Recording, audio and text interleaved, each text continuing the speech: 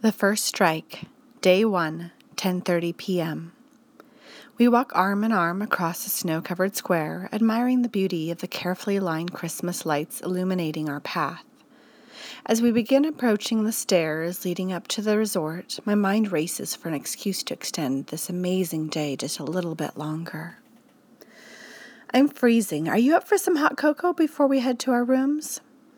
She ignores my question, and I can tell she's distracted by the way her eyes are eagerly scanning the area around us. Are you looking for something? I ask earnestly.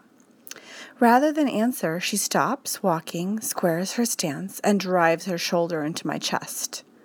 Unable to hold my footing in snowboarding boots, we stumble backwards into the stone wall. Her body landed hard against mine. She looks up at me and lets out a cute laugh.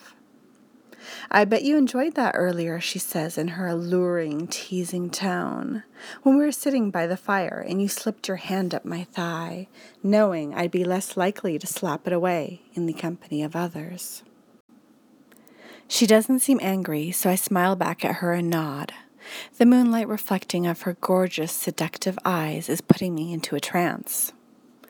I bet it felt amazing being in a position of power with your former babysitter, she says as she begins unbuckling my belt. Being in control.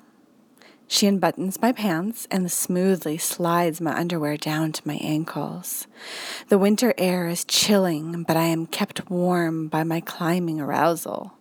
My eyes dart around the square, ensuring we are alone. I don't see anyone, but I honestly don't know if I'd care.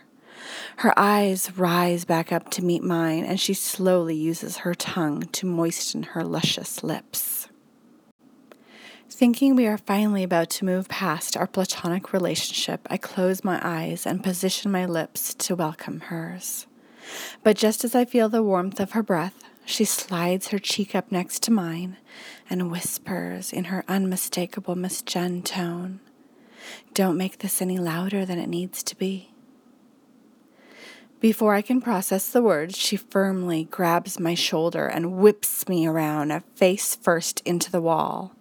Holding a strong grasp on my shoulder with her left hand, she extends her right arm skyward and slap! She delivers a perfectly aimed swing to my right buttock. The sound echoes throughout the square, and I immediately feel the hot sting her handprint has tattooed on my cold, wet bottom.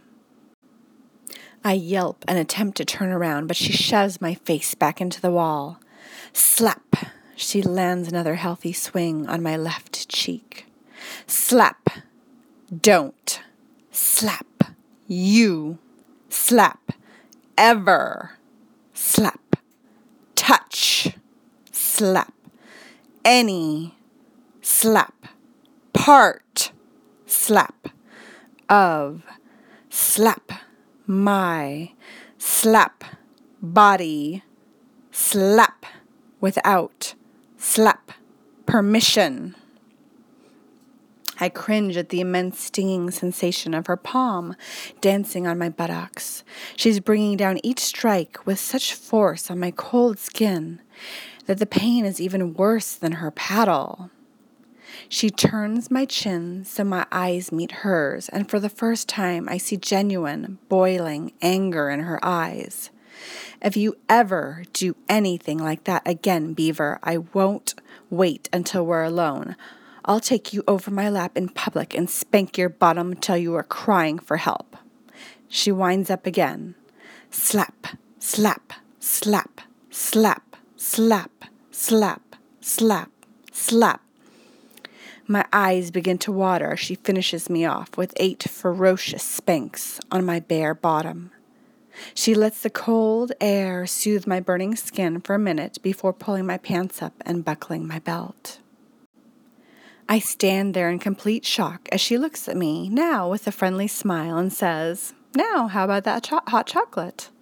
I nod, and she guides us up the stairs to the resort lobby. As we're walking, I look down at the strong, beautiful, dominant girl that I've asked to accompany me this weekend, and I think to myself, this is going to be one hell of a ski trip.